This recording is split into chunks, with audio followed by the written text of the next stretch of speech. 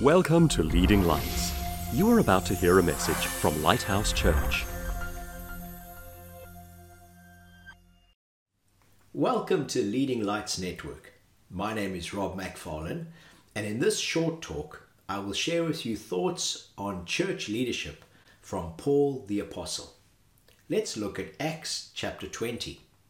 To give this event context, we see in Acts chapter 20, verse 17, that Paul was speaking to the elders of the church in Ephesus.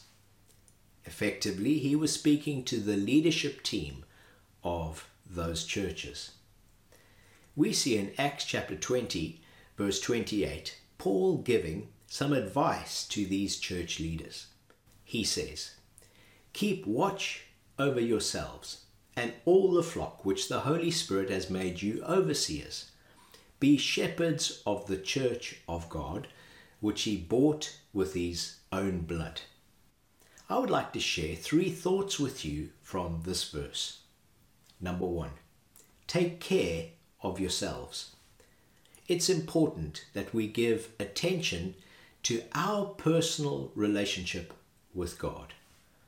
Our ministry is simply an overflow of our relationship with God. And if we are not in a vital relationship with God ourselves, we're not going to be able to lead anybody else to that place.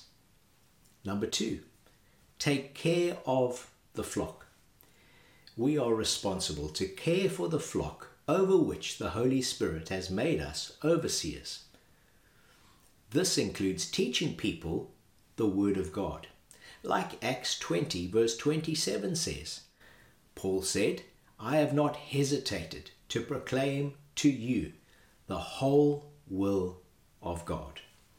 We need to teach people God's Word and give them the tools to grow in their relationship with God themselves. And number 3, we must partner with the Trinity. We see all 3 members of the Trinity in this verse. We see the Father. He says to the elders, "Be shepherds of the church of God."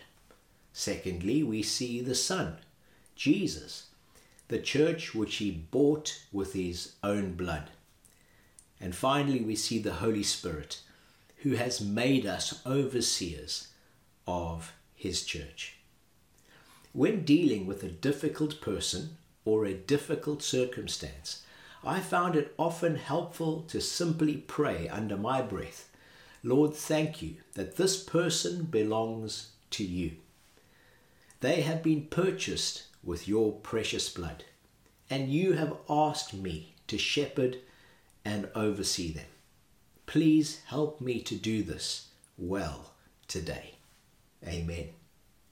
I encourage you to make use of the videos on Leading Lights Network, which have been designed to help you grow in your relationship with God and equip you to minister to others in Jesus' name. Thank you. God bless you.